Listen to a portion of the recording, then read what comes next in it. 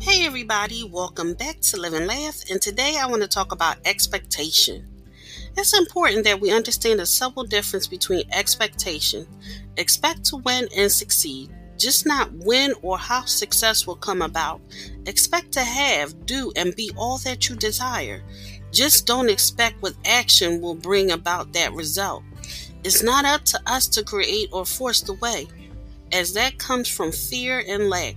Just create a genuine inner feeling of success and allow the way to manifest through the path of at least resistance. Just expect the best and detach from the rest. Thank you for listening. If you know anyone that could benefit from this, please go ahead and share it.